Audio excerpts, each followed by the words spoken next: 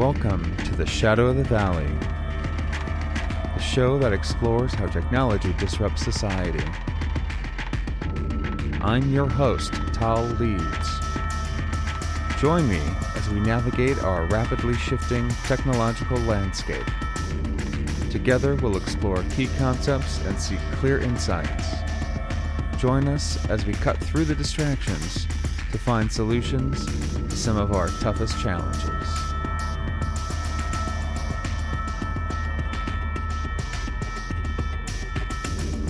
Our guest this episode is Charlie Burgoyne. Charlie is the founder and CEO of Valkyrie Intelligence, a data science, artificial intelligence, and machine learning firm based in Austin, Texas. Valkyrie wields its expertise in applied physics, advanced mathematics, and machine learning to solve complex business problems for their clients.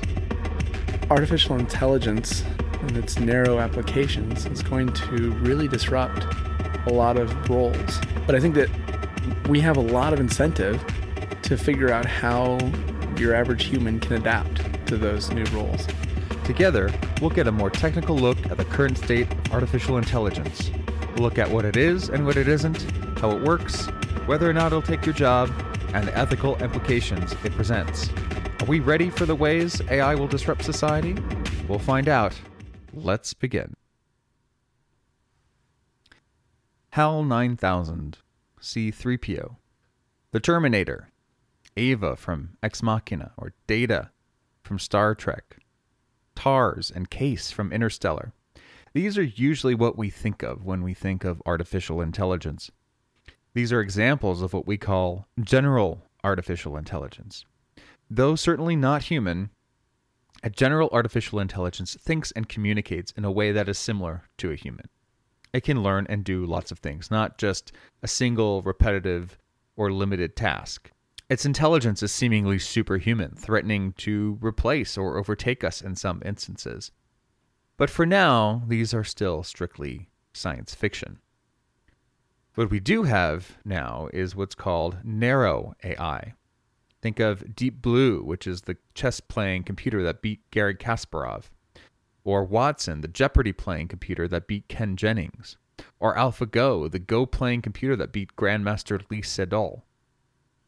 These are hyper-complex collections of matrices and algorithms designed to perform very specific operations with well-defined goals and desired outcomes, and it does this extremely well, better than humans can do it.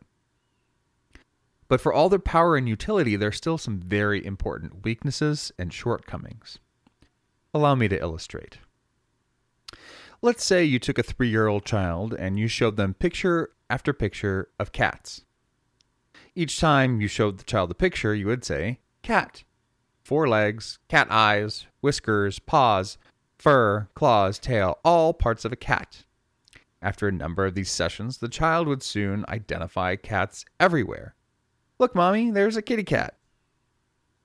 Well, using the process of machine learning, AIs learn in a similar way, only they need thousands upon thousands of examples before this sinks in and it can respond correctly. That is, most of the time. See, there's a stark difference between machine learning and human learning, and this becomes clear when you present both the child and the AI with a cat that's missing its tail. The 3-year-old will look at it and say, look, Mama, there's a cat without a tail. But the AI will completely miss this cat altogether. This is because AIs have trouble understanding context and learning through analogy. Machine learning is a bit of a brute force method of learning. It takes a lot of examples and a lot of feedback from humans for a machine to learn right from wrong. Think of your Netflix suggestions, the ways that it generates picks for you based on your watching history. Having presented similar choices to other users over time, the algorithm has a record of which titles result in the most watch times and the highest ratings and feeds them to you. But as many have noticed, it doesn't always work the way it's supposed to. Every now and then we get strange suggestions that don't really make any sense, or a suggestion that seems unfair or biased based on its interpretation. That's one of the drawbacks of an intelligence that is so data hungry. The data that goes into it could be biased or sabotaged. And because most of these systems are what we call a black box, we never get to see how the AI arrived at the decision or suggestion that it made. And the AIs themselves are not that good at identifying these causes either. AI is really good at correlations, finding patterns in the data. But those patterns are not necessarily meaningful. They're not necessarily the cause of the given situation. And because the amount of data it can actually collect from the real world is limited by the kind of data it can access or have put into it, the blind spots of programmers and the limitations of the hardware or media that it has access to limit the understanding of the AI itself. As a result of these shortcomings, narrow AI presents us with some serious moral dilemmas. Questions of accountability for the actions taken by AI, rules for their use in warfare, and how to deal with them when they have biased data all present problems that currently lack obvious solutions or desirable moral solutions. These are just some of the issues we understand about AI today, and even as we review these issues mentioned here, it isn't terribly hard to imagine some of the more precarious scenarios that would emerge out of these issues. Add to that the dogmas that remain in society about AI, or the way that media continues to misrepresent them, or a tendency amongst technologists to buy into the hype, and we have recipes for potential disaster. AI is undoubtedly powerful, which is exactly why we need to take it seriously and understand its weaknesses and nuances. Otherwise, we may really end up summoning the demon, after all, even with narrow AI.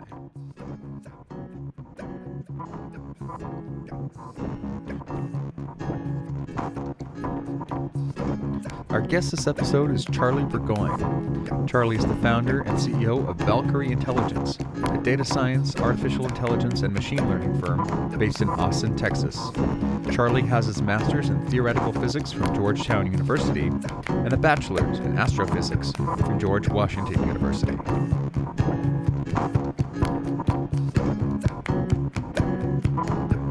I should note before we get started that our guest today is the second of two consecutive guests with a background in artificial intelligence. AI is one of the most potentially disruptive trends of the fourth industrial age. It's also one of the most misunderstood.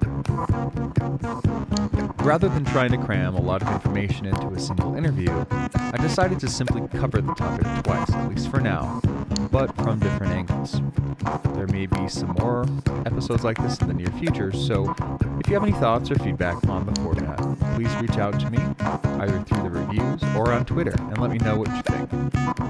We're at Shadow Valley Pod over on Twitter, so come around, follow us, say hi.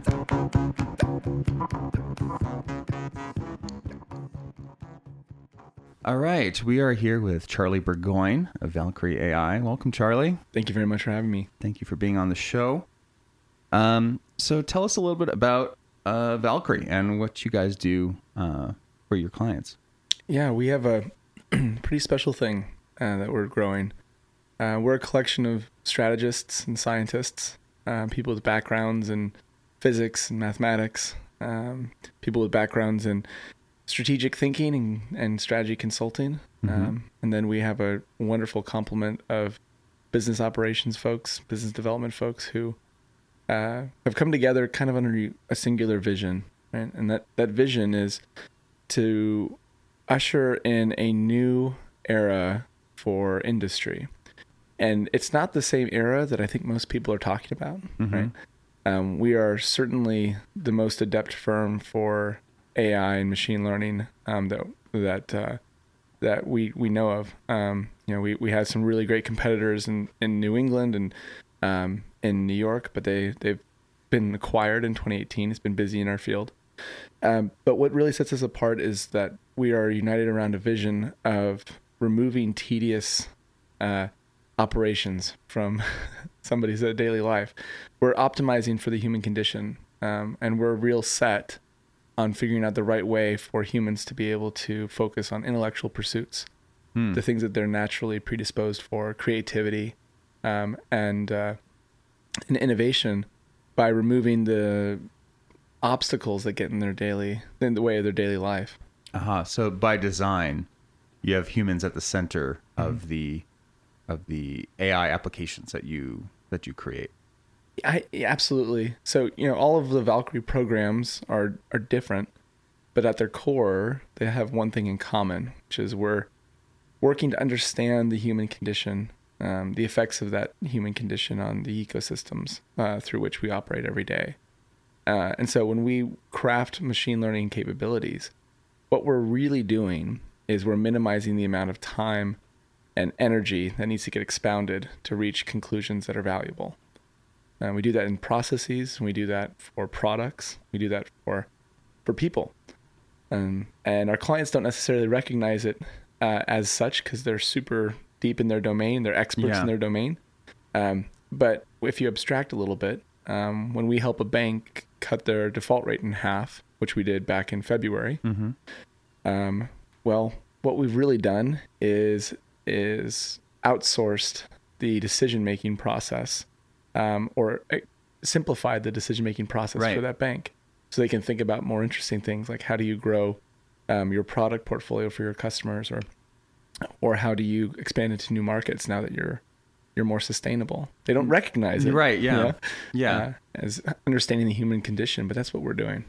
Right. So there's a twofold set of values that I'm hearing here. So there's one is just the basic AI being a tool for enhancing decision making, and number two being that it's made easy enough so that it's nearly invisible in the way that the end user is using the product. They almost don't notice that it's happening, and it's the UI on it, the user interface is so seamless that it doesn't seem like a big deal to the person using it.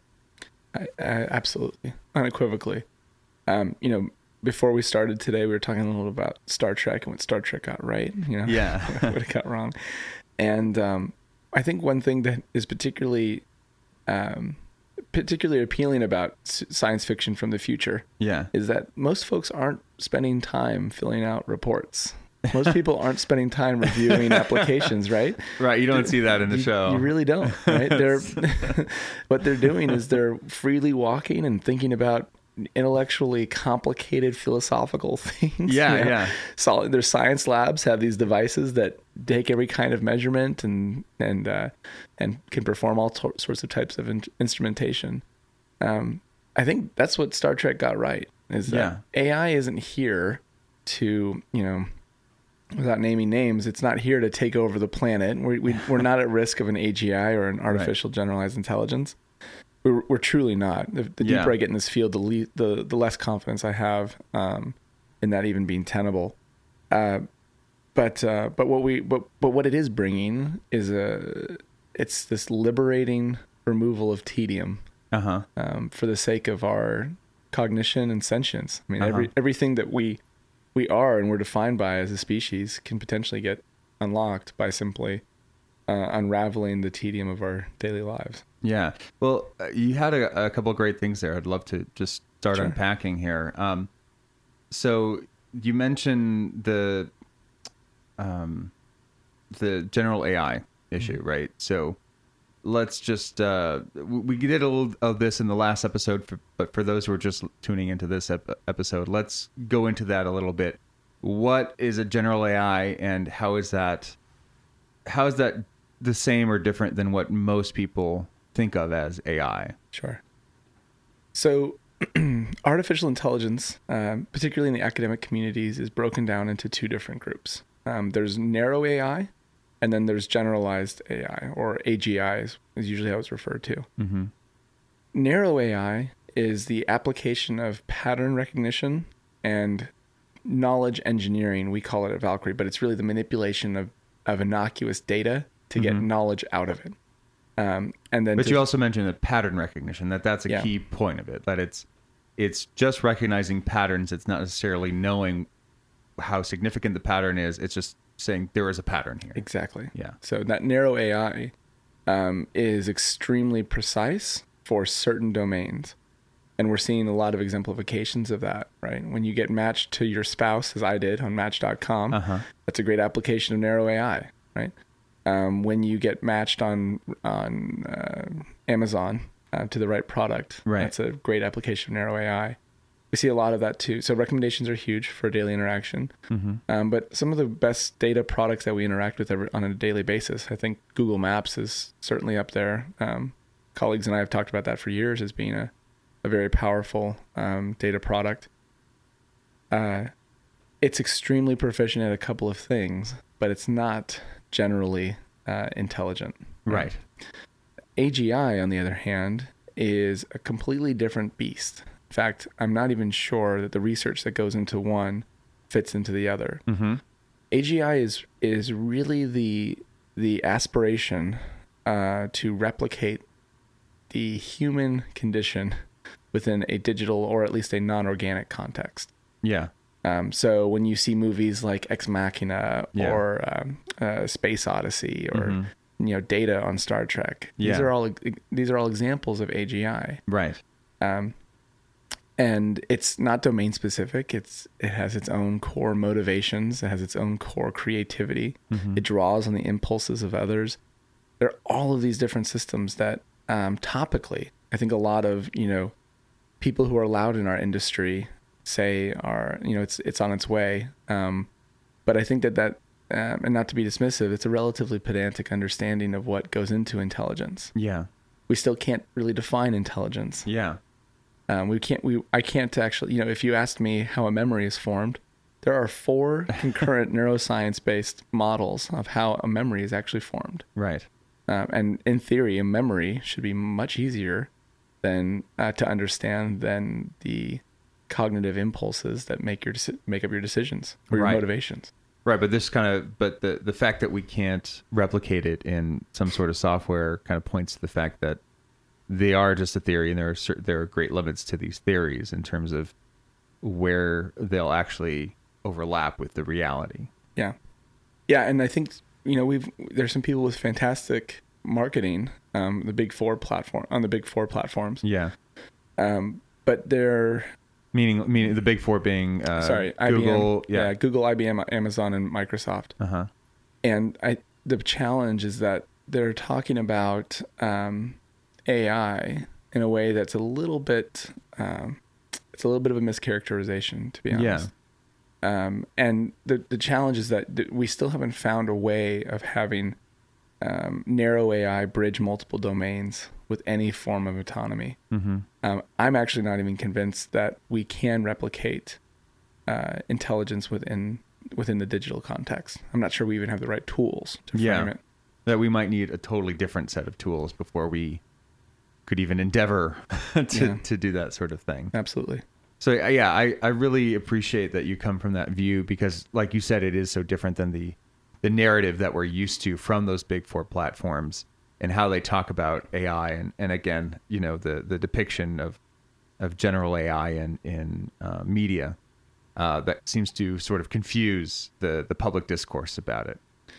Yeah, here's a great example, right? If you were to list maybe the top 3 major AI achievements in the last couple of years, right? Yeah. Most people would say Watson winning Jeopardy, right? They'd probably say AlphaGo, winning Go, and they'd probably bring up the amazing things we've done with convolutional neural nets for image detection. So maybe Microsoft's 150 layer deep neural network. Right? They'd probably bring up those 3 examples. The reality is that the algorithms that went into those things, no joke, were formalized in the 60s, 70s, and early 80s. Right. Yeah. Yeah. It's hard to probably pinpoint the origins of AI. We've canonized a lot of these ideas about what it means, even before we had computers, right? We have cartoon strips going back into the 19th century that talks about, metal beasts and completely autonomous. Alan Turing was obsessed with the idea of creating synthetic intelligence. I think it's been inappropriately placed on a hype cycle. AI is not really on a hype cycle. AI certainly has its ebbs and flows of value and research. Yeah. but it's growing at a rate that's been pretty consistent for the last 80 or so years. And we've definitely gotten obsessed with making old algorithms faster, and that's kind of the state of the art of today. That's really what people are putting a lot of energy into right now. But in terms of real cutting edge research, I actually think we've slowed down a little bit. We've just gotten really good at the applications of the older approaches. So that's interesting. Do you think that some of the hype is feeding into that slowdown? Unequivocally. Yeah. So it took me several weeks to come up with the jump you just made. Yeah. So I genuinely believe that the amazing applications of narrow AI are distracting us from making progress in AGI. So, for example, it is both more impactful and much more valuable for Apple to focus on expert systems on Siri that are actually just a hodgepodge of narrow AI applications than to actually put research into major AGI applications and research. So there's kind of a marketing play going on here where, because they call it Siri and because they try to treat it like a person that you can just talk to, people are thinking that it's more like the AGIs that they see in popular media. But the truth of it is that it's just a narrow AI that takes voice commands. Is that fair to say? Yeah. So, and I guess I'm not quite as cynical because it's sorry. No, that's fine. Why would be so cynical? No. So it's usually when academic research is contrived, it's a great moment to be cynical, but there's some really great implications of that. Okay. Right? Yeah. So let's talk about Siri. So let's say, if you ever got a notification from Siri that says, traffic is light, it's time for you to head home. And right. You've never actually told it where home is. You've never actually told it you're at work. Well, what's actually going on in the background is it's tracking your behavior over a period of time and learning your behavioral patterns and then assigning semantic value to that and then giving you something that would be valuable that you'd view as intelligent. Now, what's really going on in the background is that engineer in Cupertino, right, has written an expert system that says, hey, over time, track where those 9 to 5s are and see if they go there on the weekends. And if not, that's probably the office. And then if they spend the most of their hours from midnight to 2 a.m. in this location, that's probably home. Right. And around 5 p.m., right? So they eat, right? You go through this whole logic chain. And that's exactly what's going on in the system. Yeah. And when the engineer finishes on the, hey, it's probably time for you to go home, they start going down the route of, hey, what music would you like to listen to next? I bet I can predict that. Right. So the reason I'm not actually super cynical against Apple or certainly Microsoft, who I think is actually doing a fantastic job in the narrow AI space. I'm not cynical because that's actually extremely valuable. Yeah. In terms of the impact on my day every day, I rather be on time to all my meetings because I have an expert system that's designed in Cupertino than to have a partially completed AGI that's going to debate with me the notions of Descartes. I don't. Yeah. That's okay. Yeah. There's still a lot of good to be had without that, and there's but yeah, there's also dangers there, and I want to bring that up because you kind of alluded, just barely brushed on the fact that that coding is happening behind the scenes, right? And it's stuff that we don't necessarily see. It's what we call it's black boxed, as they say. So it's proprietary information, it's proprietary code that only Apple gets to really see all the pieces of, and it comes up with these solutions, but you don't necessarily know how they came up with that solution. You don't know what data they're drawing from. You don't know, you sign things away when you agree to use the phone, right? Terms and conditions. And so they get to collect that data and plug it into their algorithm so that they can know that you're doing that. So isn't there a kind of a danger there, though, that there's a sort of lack of transparency in exactly how they're using that data?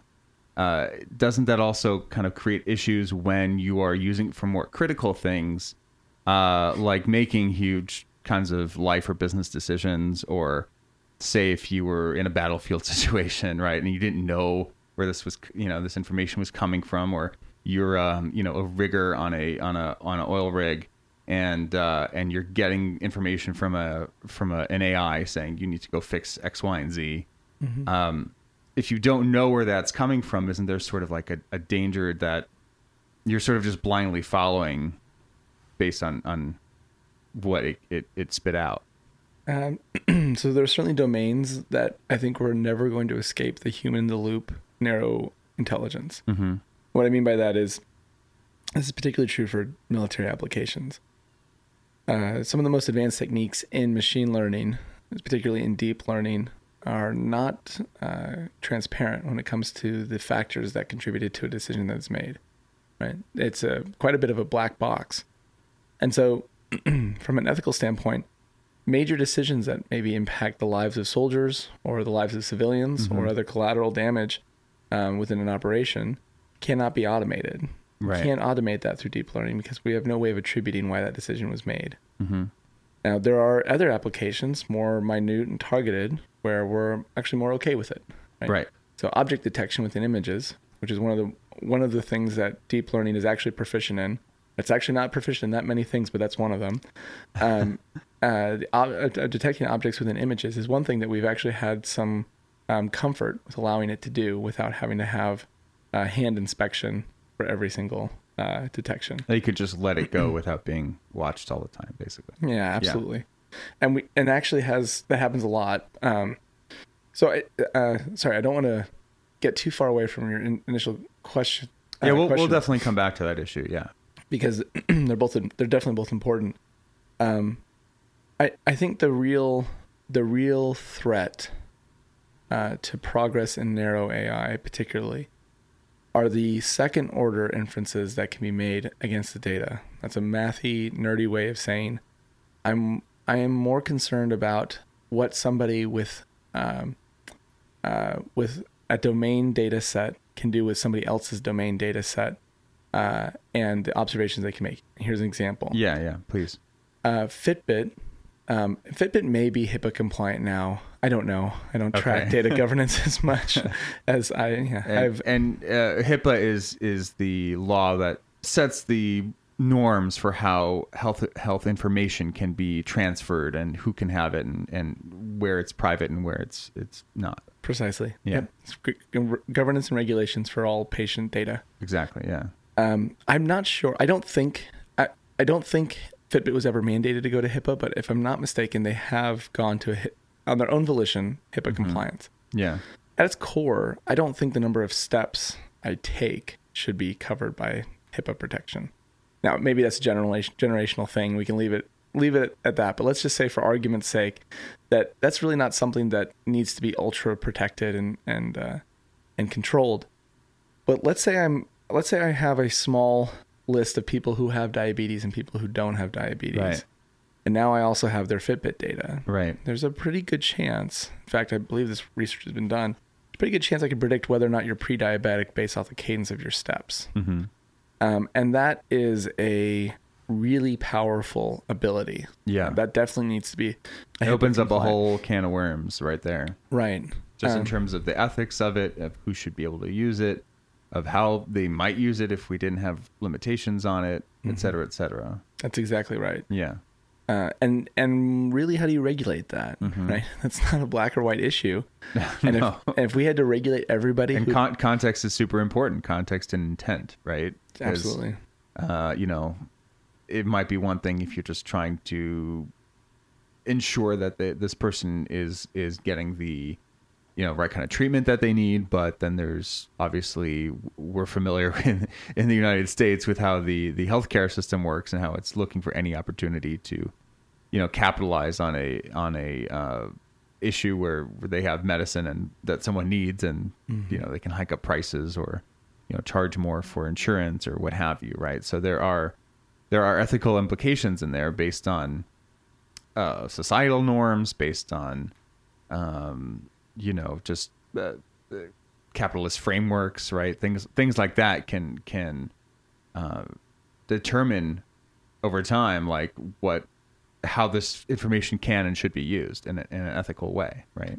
I think so. I think it's also going to be impossible for us to interdict on anything that has a first order or second order inference that can be made. So can you break down what that means just for Yeah. people who are not familiar with those terms? Absolutely. So back to the Fitbit example. Yeah. If we have to regulate Fitbit data based off of anything we could potentially infer from that with any simple machine learning approach, we're going to get into a spot where everybody's regulated extremely tightly. Mm-hmm. And I'm not sure that's what people are asking for. Mm-hmm. I'm not sure if people knew that Fitbit could tell them if they were pre-diabetic, if they'd be allergic to that. Mm-hmm. I'll tell you, I track my movement all the time, and if something told me that I was pre-diabetic, I'd be extremely grateful. Yeah, of course. Yeah. Right. So in terms of how do we counter it and how do ethics get enforced, I actually don't think this is a state. There's a state solution to this. I think actually the only thing, and this is controversial in Austin, for sure, but well, here we go. Mm-hmm. It's one of those things that free market can really do an effective job of guiding. Interesting. Yeah. Okay. You think the free market can handle that? I believe so. I mean, if informed buyers and consumers are capable of understanding the implications of their data, what's being exposed and how it could potentially be utilized, which is already pretty required. It sounds like a big if, though, right? It's so it's already expressed usually in the features that are available to those individuals. What I mean by that is if Fitbit has actually put the effort into determining whether or not I'm pre-diabetic, it's not really something they're going to sit on. That's something that's going to make its way into the product and its offering. Okay. In fact, people are incentivized to give us as much insight into our own data as possible. So I think many of us have heard examples of Facebook algorithms predicting people being pregnant, right? That based on certain things that they're posting or things that they've been looking at on other sites, they can kind of determine that someone is likely pregnant. And what happened is this woman was getting all these targeted ads based on the assumption that she was pregnant, but she had a miscarriage. Mm-hmm. And they never figured out that she had a miscarriage. And so they kept sending her information about her baby, right? And so every time she got more stuff, it was like another re-traumatizing of her situation, right? Because it's already traumatic enough that she loses a child and, during the process of gestation, but to be reminded of it, over and over through these ads has an opposite unintended effect.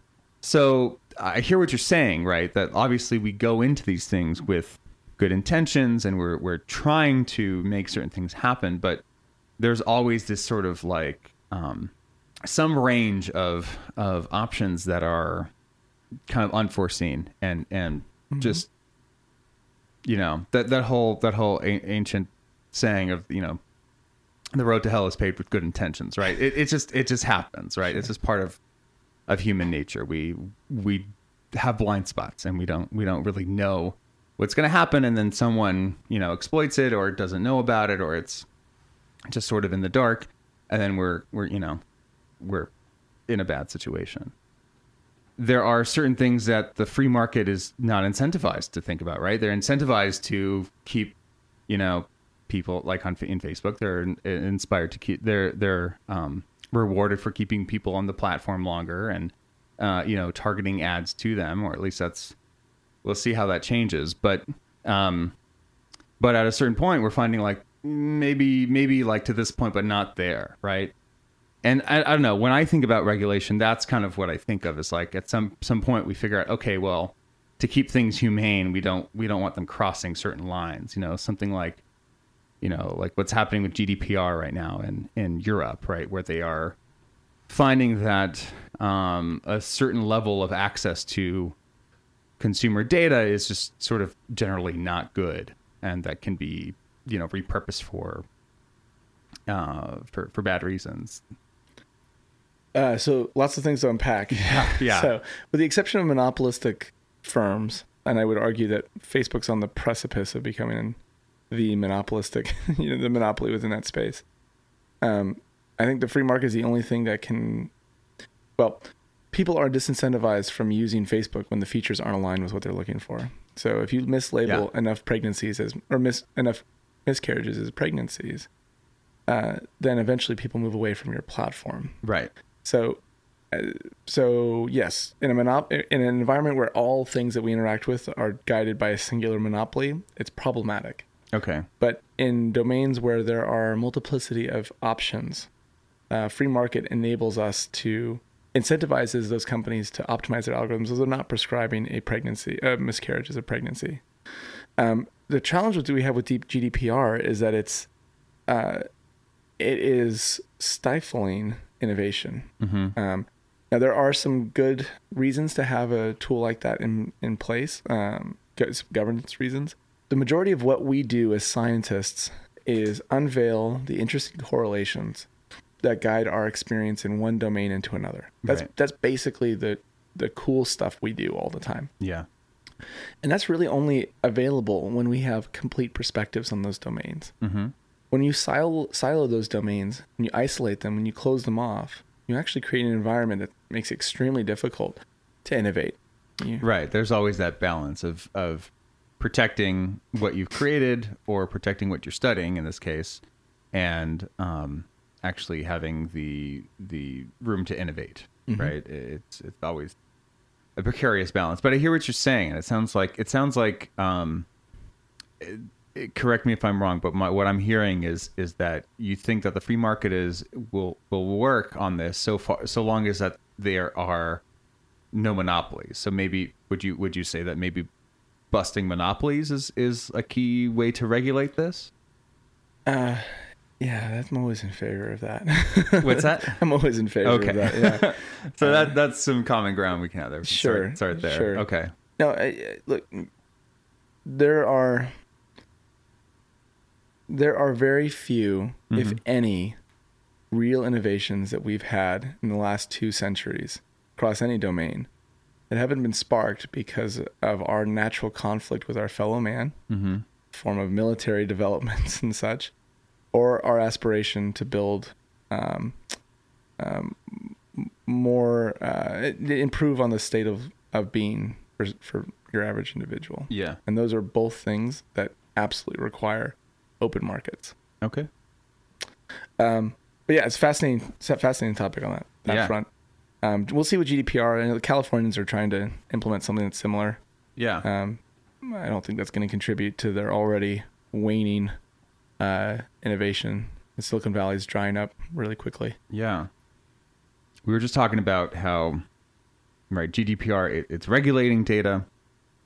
It's filtering out, what data is permissible for companies to use and which aren't. And again, GDPR, for those who are listening, if last year you might have remembered getting tons and tons of emails saying, "Oh, our privacy policy has been updated." Well, that was because of this general data protection regulation that got passed in the EU, and every single site on the internet had to change their privacy policy if they wanted to be allowed to reach customers or our viewers of their content in the EU. So that's why they sent all that. And the reason that's so valuable is, right, because everyone from Facebook on down is using that data in one way or another to either sell you something or gather some sort of information broadly about how people are behaving online and how people are thinking or what they're interested in, so that they could ultimately create new products to meet those needs. One of the issues in that is, so when you're getting a bunch of data from any kind of source, there are going to be certain biases in that data. And if those biases go unchecked and then they go into machine learning algorithms, then we have a problem of these biases being embedded in these large-scale calculations that are happening, and then they get extended off to infinity, and then you have lost track of reality at some point in those calculations. So bias is obviously a really big thing to look out for in this data. So I was wondering if you could speak to that a little bit. Sure. So one of my favorite quotes from a statistician is, "All models are wrong, but some of them are useful." Yeah. And I think the challenge of a bias is that we are perpetually assigning semantic context to things that don't inherently have it. And when that assignment is inherently prejudiced in one way or another. Some semantic context meaning.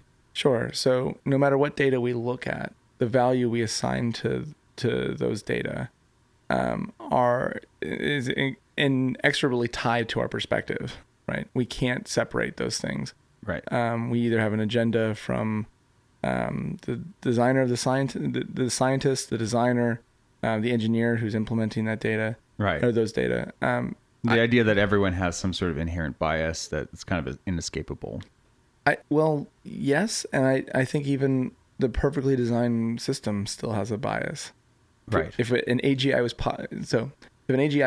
was tenable and it walked into this studio, they would have their own preconceived notions and biases and subjective opinions and their own unique altruisms. That is the nature of intelligence. Intelligence, maybe if we could distill it, and I fully maintain the rights to change this later. Yeah. But maybe all intelligence is assigning context to innocuous information. Okay. It's possible. Right. And so in a sense, correct me if I'm wrong, you're trying to make the connection between context and bias, that it's in order to have some sort of context, you also need to have some sort of bias, because you need a position from which to expound a certain view or expound a certain set of values, say. Sure. So let's take my shoe, for example. Yeah. If we were to describe my shoe, it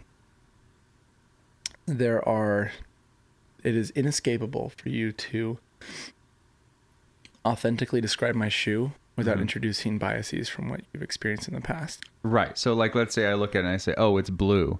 Well, that means I'm valuing the visual aspect of it, but that's because I can see. So like maybe someone who was visually impaired might go and touch it first and say, oh, it's soft, or, oh, it's got a nice rubber sole on it, and say that first. And so just even the fact that, one thing was valued over another means that there's an inherent bias within it, even if it's fairly benign, right? That's right. So right. So I'd say my shoe is Valkyrie blue. Yeah. Right. I'd love to claim that. Little plug. Yeah. Yeah. Allbirds, thanks for making a special Valkyrie edition of your shoe. There we go. Yeah. Shameless. But so there's no term I could use to describe my shoe. Yeah. Where I'm not taking something that is completely innocuous and assigning some kind of contextual value. Yeah. And if we can't even do that with a shoe. Right. Yeah. Yeah. Exactly. So it's okay. It's more about determining like which ones are valuable or useful and which are not. That's right. And I think the litmus test needs to be less of how do we remove biases, which we've had that agenda for a long time. Of course, yeah. But I think the litmus test should be, we accept there are biases that we cannot help but introduce. Yeah. But are those biases contributing in a positive way or in a negative way? I really love the way that you're framing that. We understand we have biases. We embrace them. Yeah. And the deeper we can go in understanding those biases, I think the better off our algorithms always are. Yeah. At Valkyrie, we switch people off of programs with some regularity, swap a senior scientist for another senior scientist, so that we can switch it up, keep a check on those biases. Uh-huh. But frankly, I've got the coolest group of people I get to work with on the planet. We've got some amazing talent that came out of the woodwork, the right time, the right place, the right city, and I'm ultra grateful for that. Super cool people. Nice. So kind of coming out of that, right, is there's a value on diversity, I would assume.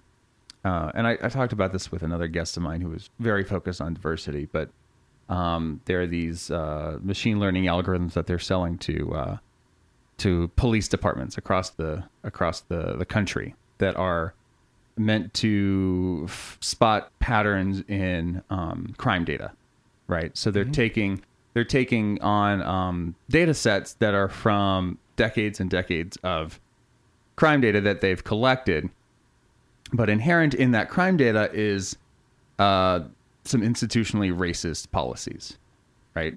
So if we have all this data that has this sort of bias inherent in it, in the numbers that came up, right? In the way that crime skewed towards one particular neighborhood with one particular, occupied by one particular ethnicity or race, then if you just look at that data and you don't acknowledge the bias, it looks like, oh, well, that's a part of town where all the criminals hang out, right? And then you have a problem because you kind of run into these cycles where, okay, well, if that's where all the criminals hang out, we'll send more patrol cars there. And if you send more patrol cars there, you'll get more arrests. And then the numbers will stay up. And then the cycle kind of runs round and round. But if you have someone else coming in there and saying, oh, well, we need to kind of like make some sort of adjustment to this because we understand that this was racist and this is not the kind of society that we're trying to create, then you have a different way of attacking this problem and a different kind of solution.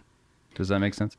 It does. And I think the challenge we have is that at its core, there's a conflation between correlation and causation. Yeah. It's really dangerous. So using that example, the solution may not be to change the policing practices. The solution may be to give real opportunity to individuals when they're at a younger age, right? Make sure that they have the support they need, better education systems, figuring out ways of incentivizing different socioeconomic structures so that the state of affairs as they progress in that area are different. So you're saying it may be that they're reading the data in a way that doesn't quite make sense for what the data is actually saying, or what correlations are actually coming up. That they're seeing these correlations and they're assuming that there's a causation, that because there is regular crime in these areas, it means we need to go and just enforce more. But a better interpretation might be, no, this is where we need to target all the after school programs or job training programs or et cetera to alleviate the stresses that lead to crime. Yeah, and I think I'm also okay with it being kind of a mix of both. Yeah. Right. But if I look at the average person who's been arrested 4 times and they just got arrested on their 5th, my reaction is probably not. My reaction is probably more geared towards focusing on how we could have helped them at a younger age. Yeah. How we could have created more nurturing and conducive environment for them, as opposed to necessarily targeting the reactive. Right. Rather than starting to label them and say this is a lost cause and this is some sort of, let's just throw them in the slammer forever. Like, well, let's look at where maybe we as a society failed them or where we could have intervened in a different way and learn from that to create a better society rather than just sort of perpetuating the same cycles, right? Right, or necessarily taking out our dissatisfaction with the condition on law enforcement. I think law enforcement is largely a reactive system, right? Right, yeah. So if there is a causal linkage as opposed to a correlative linkage, then police are largely the last peg of that chain. Yeah. There were decisions that were made a long time ago where we could have done something that would have been that could have helped. Right. Yeah. I think you actually brought up a great one. Education is a major factor. It's one of my passions, right? Yeah. I think semi-skilled labor in trade schools, diminishing that in the country has been one of the worst things that could possibly have happened. Yeah. And for talented young impoverished folks at their 16th 17th birthday to not have the option to go and train to become a mechanic or a plumber, electrician, jobs that on the whole pay just as well. Like even a lot of attorneys, right? The distribution for attorney income is not what you'd expect. It's actually pretty fascinating. So for them to not have that option, for us to diminish that in favor of pressing everybody towards a 4-year liberal arts degree that doesn't necessarily have material value once you graduate, that's actually really destructive. So sorry, we're digressing into the state of affairs for the American condition, but my core The scientist in me is dissatisfied with looking at the last step as a way of correcting the entirety of the chain. Okay, yeah, that's a great way to look at it. I appreciate that perspective there. Yeah. All right. So you mentioned education, a little bit about your thoughts on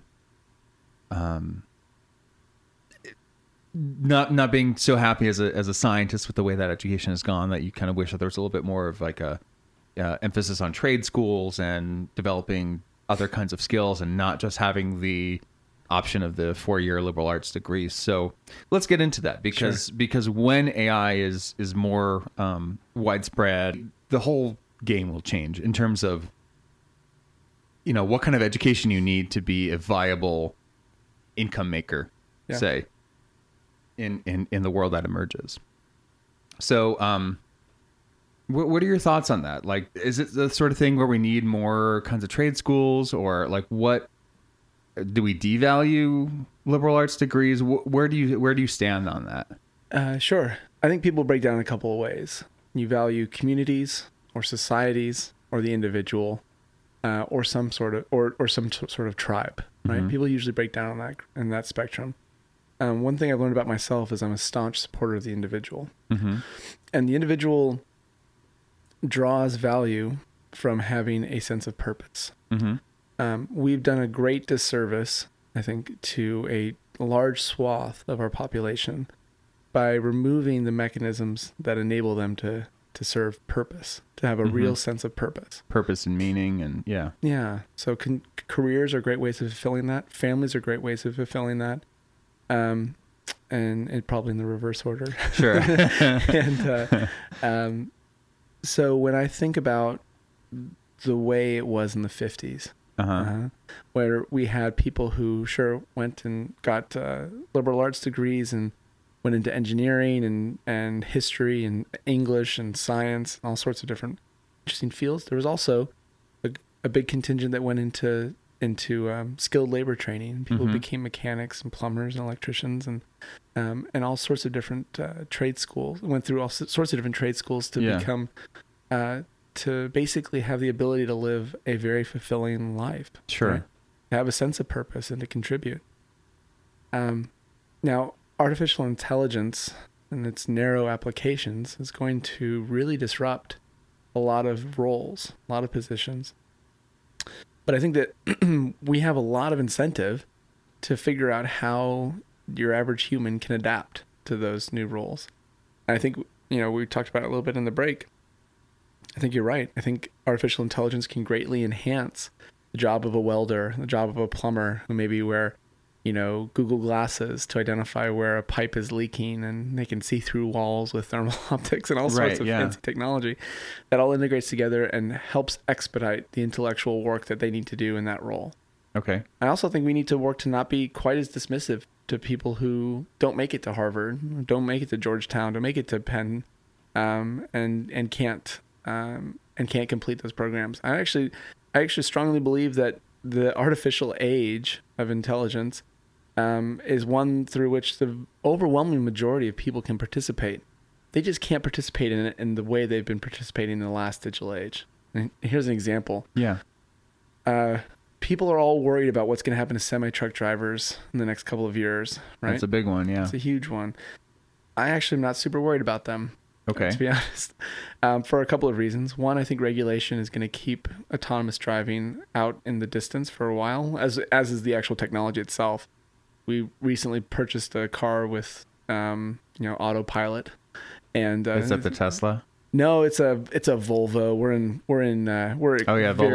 Volvo just released like a concept car that doesn't even have a steering wheel on it. Yeah, they're pretty good about integrating that technology. Yeah, we're in family grow mode, and so we're excited. So we have to get the Volvo, but the self-driving on the Volvo leaves a lot to be desired. It has a long way to go, as does Tesla's for that matter. Yeah, Volvo's not behind. Tesla still has a long ways to go. Yeah, long ways to go.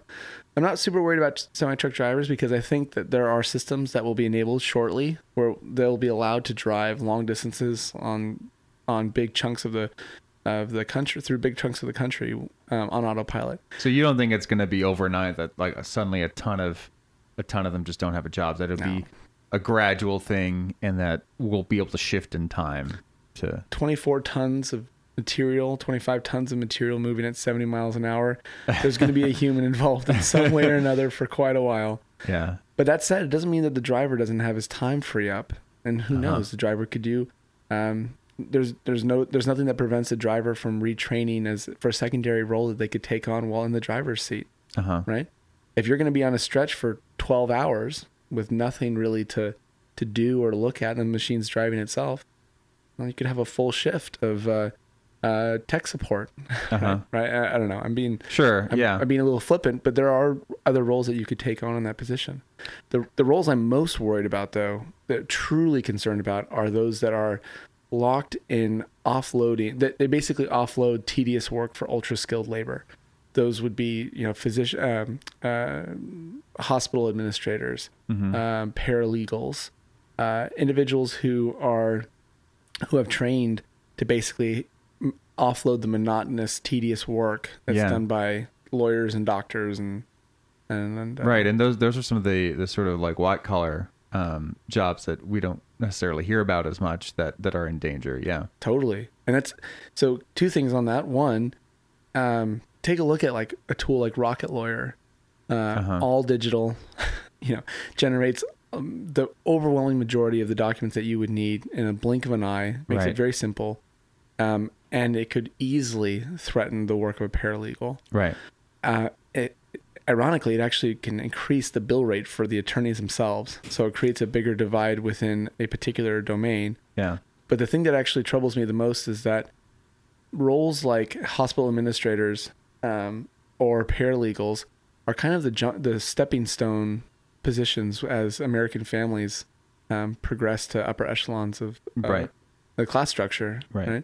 So if you remove those, right, yeah, what takes its place, and, and how do you maintain social mobility? Mm-hmm. And it's my contention that the overwhelming majority of roles in the future will fall into one of two categories: either intellectually challenging work that can absolutely include plumbers and electricians. They're not exercised from that group. Yeah, a different kind of intelligence that goes into that. Yeah, not necessarily the kind that goes into, say, astrophysics, but it's still a valuable form of intelligence.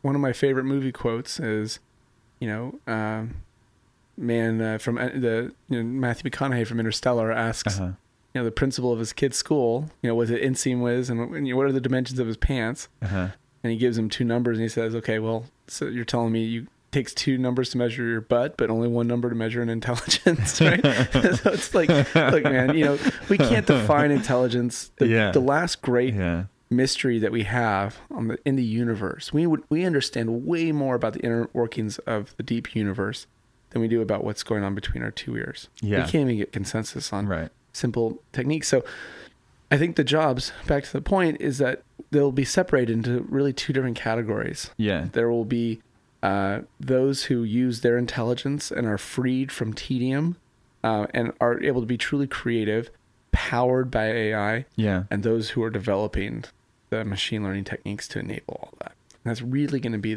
so doctors will be a consumer. There'll be producers and consumers, but it's all along the dimension of artificial intelligence, if that makes more sense. So doctors, lawyers, plumbers, electricians, even some scientists, consumers of AI, generators of AI will be nerds like me. Probably the big four will stay in the business, or at least two of the big four will stay in the business for a while. And then there are going to be a legion of digital creators. So, my career alma mater, Frog Design, it's got a brilliant future in front of it of designing around the complex interaction models that are needed, the nuances of our interaction models that are needed in order to truly capitalize on the capability. So there'll be a lot more opportunity for creative work. Exactly. So, and this is fun.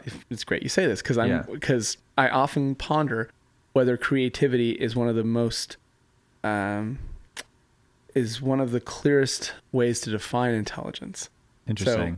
So when we say AI is going to transform the universe, well, what it's really going to do is through narrow applications, chip away at the tedious parts of our lives, allowing you to be more creative. Yeah. So every day you waste a ton of cycles doing things that aren't creative and aren't intelligent. Yeah. So we can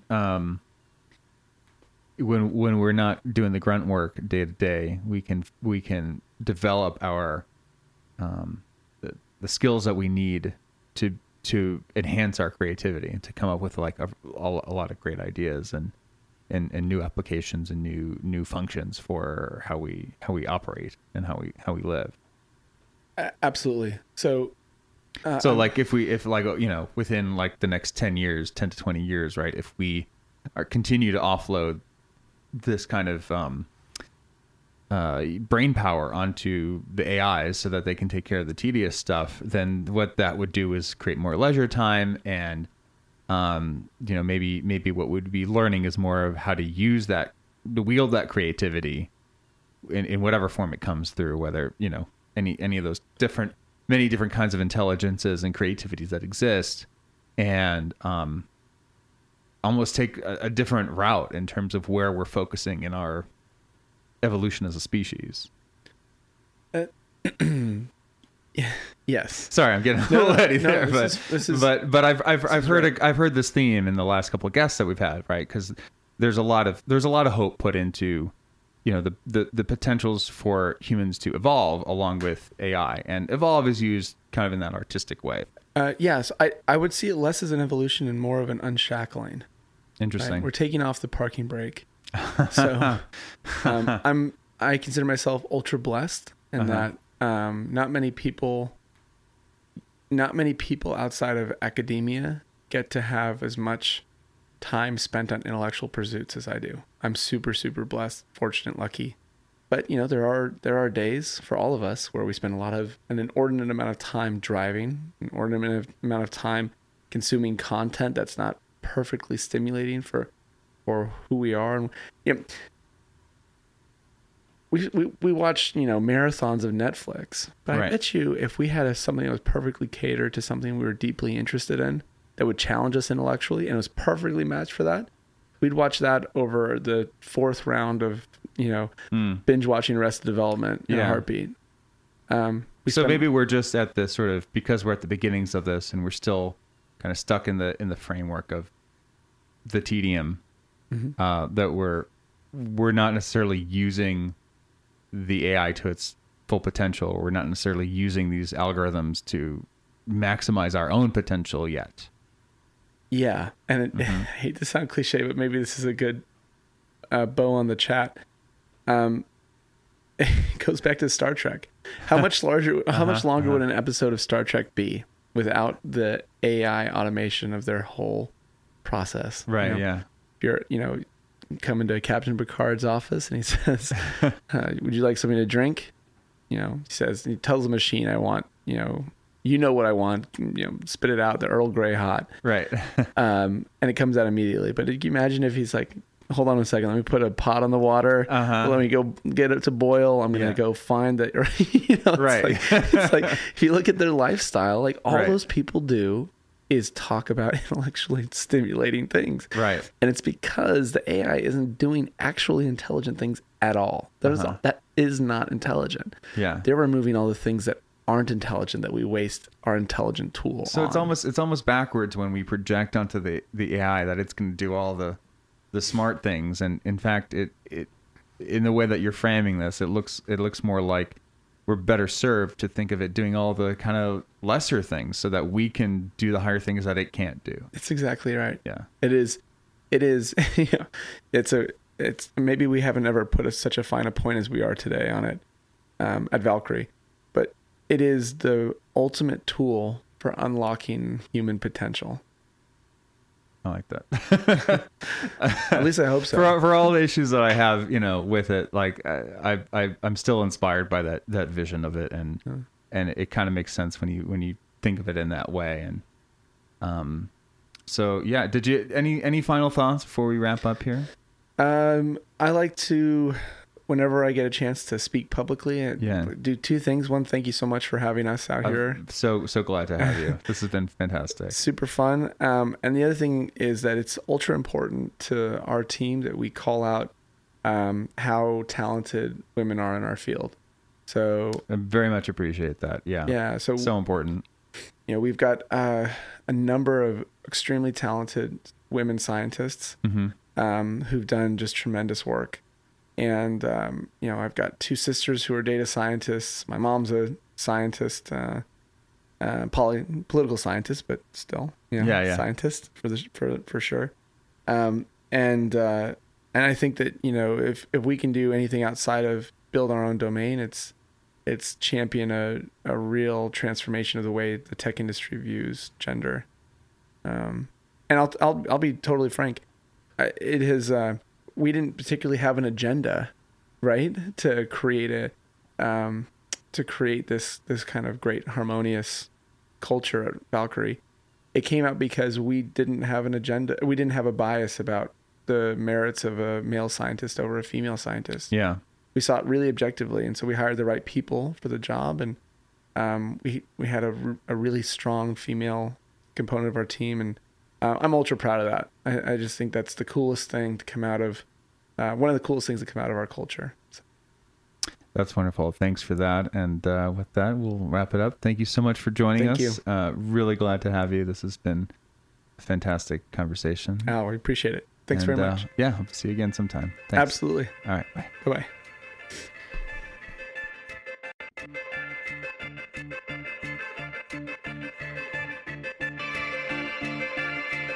Thanks for joining us on this trip through the shadow of the valley.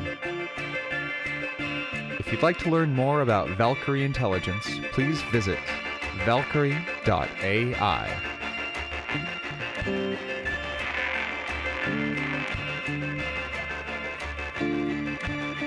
Our theme music was generously provided by Bly, spelled B-I-E-L-E. You can find her on SoundCloud and at https://sarahbly.com. Additional music was provided by Michael Garfield, host of the Future Fossils podcast. You can also find him on Patreon and Bandcamp. That'll do it for this episode. If you like this podcast, please subscribe and leave a review. Share it with any friends or family you may think will enjoy these interviews. I've been your host, Tal Leeds, saying, keep going.